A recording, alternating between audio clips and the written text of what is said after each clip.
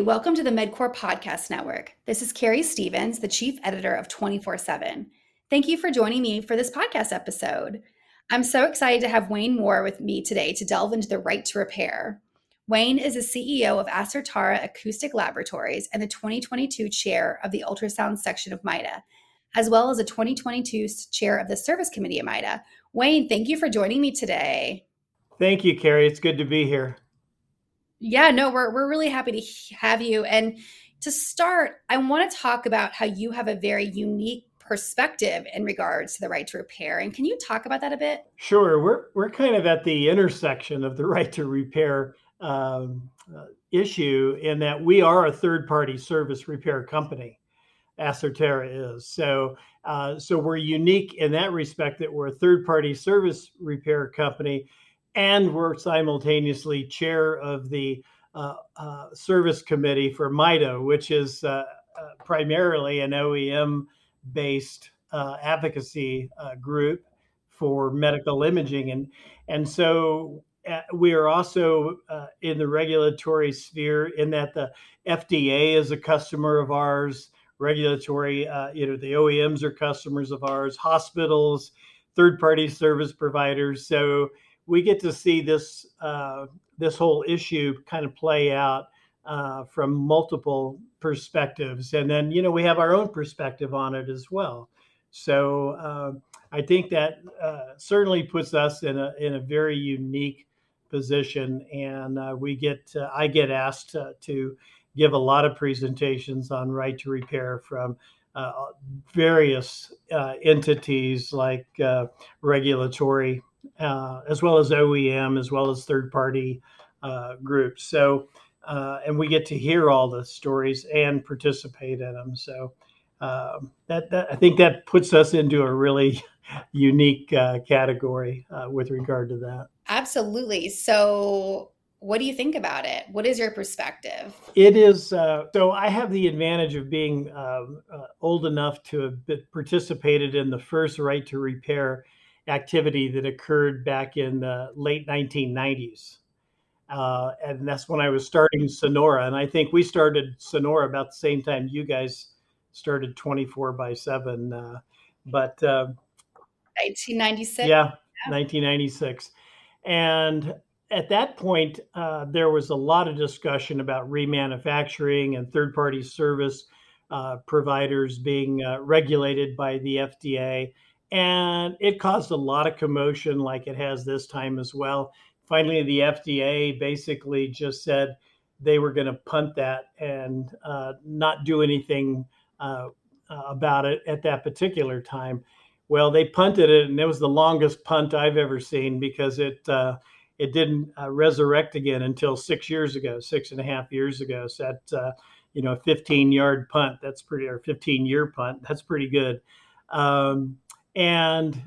So I came into it understanding the historical background, what the issues were at that particular time. And here we are 6.5 years later since the second round of the right to repair issue and third-party service issue with the FDA commenced, and we're still no farther down the line than we were 6.5 years ago. The FDA still hasn't come out with its remanufacturing guidance, et cetera. And there's been a lot of misinformation, a lot of misunderstandings that have been going around that have colored this into kind of a zero-sum game. And we don't see it like that. As a third-party service provider, we see ourselves partnering with OEMs, partnering with hospitals, partnering with regulatory groups. There is a way to do it. There's a right way to do it. And so, we don't look at it like that. We don't get into the name-calling exercises that unfortunately taint this whole discussion and kind of put it as a Hatfields and McCoy feud rather than, hey, let's work together to see what we can do to make this thing actually benefit hospitals, benefit biomedical engineers, third-party companies, remanufacturers, and the manufacturers. So that's where we stand, and that's why I have been such a advocate and in trying to bring all of these things together, and some success and some not so successful. Yeah, I know, for us, especially whenever we talk about the right to repair, it is such a contentious issue. Mm-hmm. And I don't think anything gets people as mad as anytime we have an article on right to repair, there's always such differing sides. And that's why I wanted you on the podcast, because you bring such a unique perspective to this. Because yes, you are working with MITA and you are the third party provider, service provider. So it's these two different views. But I mean, you talk about, working together for the good of the patient, coming together. How can we come together on this? Because it is so contentious. Well, that's a great question. I think the first thing is for everybody just to sit down, take a deep breath and say, look, we're all working for the same thing. This is about lowering the costs that hospitals pay, overall costs, not just a transactional cost. I mean, anybody can go in and do a service call for $50 less than the next guy, but is that a long-term successful strategy that's going to help the financial issues that hospitals face right now? It's not clear to me. I'm not convinced of that, that can happen. It takes, what's the life cycle cost of repairing that system? And I just can only speak to medical imaging devices, the real high tech devices like MR and CT, nuke med, and ultrasound, of course, which I'm primarily vested in. But there's a lot more that goes into calculating what the cost of ownership is over the life cycle of a product than just a one-off repair thing that might happen, a break fix kind of an issue.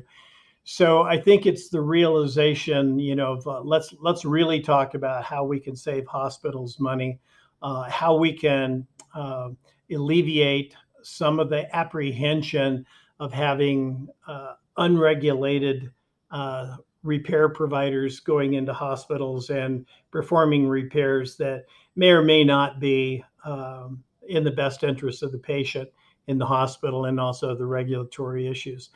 Until we can get to that, so the one side that I'm on, the third party side, unfortunately too often says that the OEMs are only in it for the money, which that's of course absurd.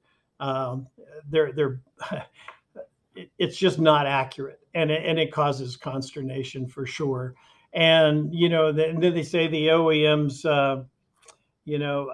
are against third parties. Well, that's kind of odd, because I'm a third party and I'm the chair of the service section for MITA. So if they were against us, I'm not sure why they'd put me as vote me in as chair of that.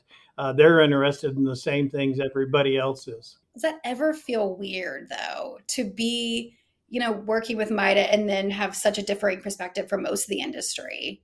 That must be interesting. I want to hear about that. Well, it is interesting, especially when I see some of the conversations going on back and forth, when some people may say, well, the OEMs are, in some dark, smoke-filled room cutting deals with Congress and stuff like that. Well, I'm in on every meeting, and I've yet to be in that dark and smoke-filled room where all the real deals are getting cut and stuff like that. Everybody's working really hard. OEMs have Congress people that they work with. Third parties have Congress people they work with.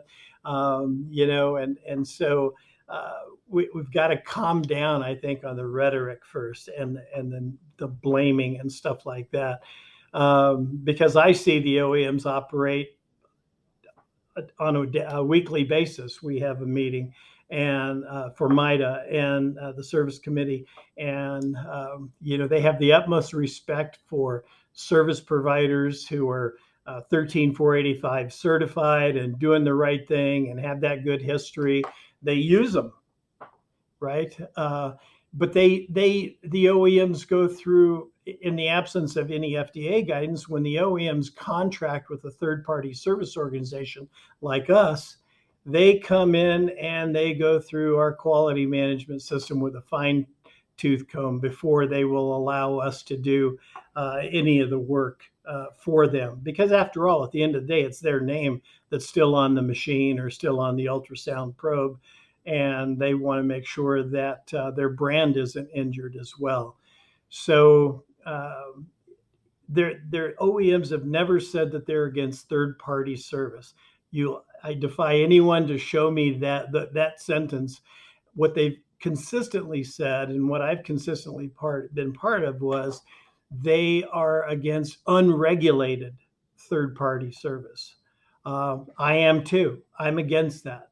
I think that it's in the best interest of the patient that companies have full transparency with their quality management system and they adhere to it. And so that's kind of the perspective I bring from them. I see the other side too from third parties.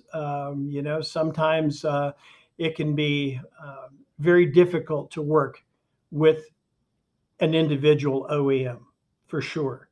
Not all OEMs are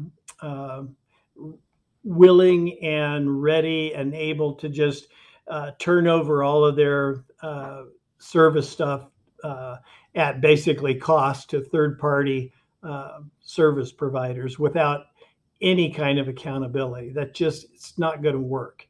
And so there's still got to be a lot of give and take between the two entities, and then I put on my regulatory hat and I see the FDA just basically throwing up their hands and saying, they're going to be damned if they do and damned if they don't, no matter which way they go. They're going to be yelled at by somebody, right? So it's that kind of a situation that we find ourselves in. It's going to be very difficult to get out of that situation.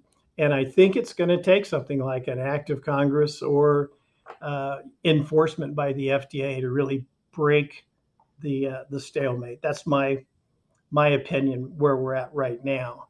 I think it will not be handled with handshakes, and they tried with the collaborative community, and that didn't work for a lot of reasons. If you ask the third parties, it was the OEM's fault. If you ask the OEMs, it's the third party's fault. If you ask the FDA, they go, "We're not, we don't assign blame." But we still have to get back to that kind of a situation where the organizations can come together and say, "Okay, here's the way it's going to be," and everybody agrees on it. Of course, the other thing that got thrown into the mix along at the very beginning is somehow, and I'm not sure exactly when it happened, the HTMs started thinking that somehow the third-party service docket applied to them, which it doesn't. An HTM who works directly for the hospital, as everyone knows in contract law, there's two parties to a contract. Party of the first part, party of the second part. We've heard that on TV for 50 years, right?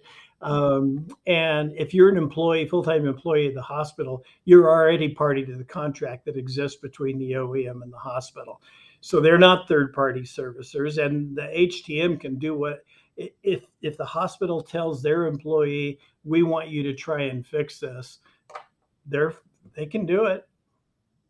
There's no law against them doing that. The issues come if they break it, or if there's a patient event, then that invites the scrutiny, obviously, of the FDA inside the hospital. But as long as they're repairing their own equipment and not returning it back into interstate commerce, then they're acting as the second part of that contract. So, but the HTMs have been very instrumental in the last few years in advocating for third-party service repair. Yeah. And one thing I continually hear, just on the flip side, to be devil's advocate, a lot of our readers have said, this is the OEMs trying to get money. This is not about safety. This is about money. What is your reaction to that? Well, like I said, everybody has to make a profit. Show me a third-party service company that's not charging for doing their service. So everybody charges for doing their service. And I can't speak, nor would I even attempt to speak for all the OEMs, but I can tell you from a MITA perspective, which is only the imaging devices. So infusion pumps or patient monitors, I have no understanding of how OEMs treat everybody regarding those devices. But from the OEM perspective, you know, these people have family. They have family that gets treated for medical conditions. They go to oncology and they get MRIs and they get ultrasounds, et cetera, like that. They're not in it to bankrupt the hospital. They're a strong motivation, certainly from an engineering perspective. I'm an engineer, used to work for Siemens. And from the engineering perspective, it's about creating new and wonderful technologies that can be used to detect disease earlier. That's what motivates a lot of the OEM personnel, for sure, the employees, to get out of bed every morning thinking they may be part of developing the next system that will, diagnose cancer at the cellular level and allow treatment. That's what gets people going. They're not checking their stock portfolios every morning to see if they can carve another 2 pennies out of a product. Yeah, they make a profit off of service, just like third parties do. So earlier in this, you mentioned the FDA collaborative communities, which we wrote about several years ago. And that was, I guess, maybe 2 years ago. And that was the thing. It was like, this is going to be, help solve the contention between the right to repair and just, make everyone happier, maybe kumbaya. I don't know. But that was definitely the vibe it was giving off in the beginning. And why do you think it didn't work? That's a great question. Again, this is my own opinion, but the reason I think it didn't work was the FDA did not take a leadership position in the collaborative community. They kind of it's like tying 2 cats' tails together and throwing them over a clothesline, right? There's going to be a lot of fighting going on, more fighting than kumbaya moments. And with the FDA not taking a leadership position, in my view, it was doomed from the beginning. Okay, because anytime, if you read anything in Harvard Business Review, anyway, about collaborative communities, without strong leadership, they're always doomed. They just become companies fight each other. I mean, that's the way it goes. And without somebody in there in a strong leadership position driving toward an end result, it had no shot. So the OEMs are very process driven. At least I can say for the OEMs I'm familiar, very process driven. They take a long time to make decisions. When they do make a decision, they stick with it for a long time as well. Third parties, I'm an entrepreneur. We like to make decisions, in a few minutes. And that's how sometimes we run our business. And create new business is by making decisions in a very fast manner. So when you have people who want to get something done right away and others that are being guided by the upper management within an organization to take a slow, methodical, let's get it right process together, it makes one company or one entity look like they're dragging their feet, and the other one like they're way too quick to pull the trigger on something. So without that central leadership position from the FDA, that's what we found ourselves in. The third parties said the OEMs can't get past the processes, and the OEMs were saying decisions can't be made that quickly because they're the producers. They got to go back and implement all this within a massive organization and get it socialized within the organization, get it integrated within all the processes and procedures. It's not limited just to the United States, but it has to go, throughout the world, certainly with the imaging devices for, the same kind of issues with CE labeling and other regulatory issues that occur in different countries. So it's a much bigger, so the local service organization like me, I might worry about, a particular market segment just in the United States, but Siemens operates in 161 different countries around the world with a lot of different regulations and everything. And to take what we do here and to just integrate it into that doesn't work. So it takes a lot longer for OEMs to make those kind of decisions and see how they're going to integrate it into their aggregate business. So I think, if it may not be possible, but if you could limit it to North America or just the United States, I think it would be a lot easier. But that's really not how it works within large OEMs. So, for a final question, what else do you want to tell 24/7 listeners about the right to repair and just maybe your unique perspective or any misconceptions from the MITA perspective that you want to clear up?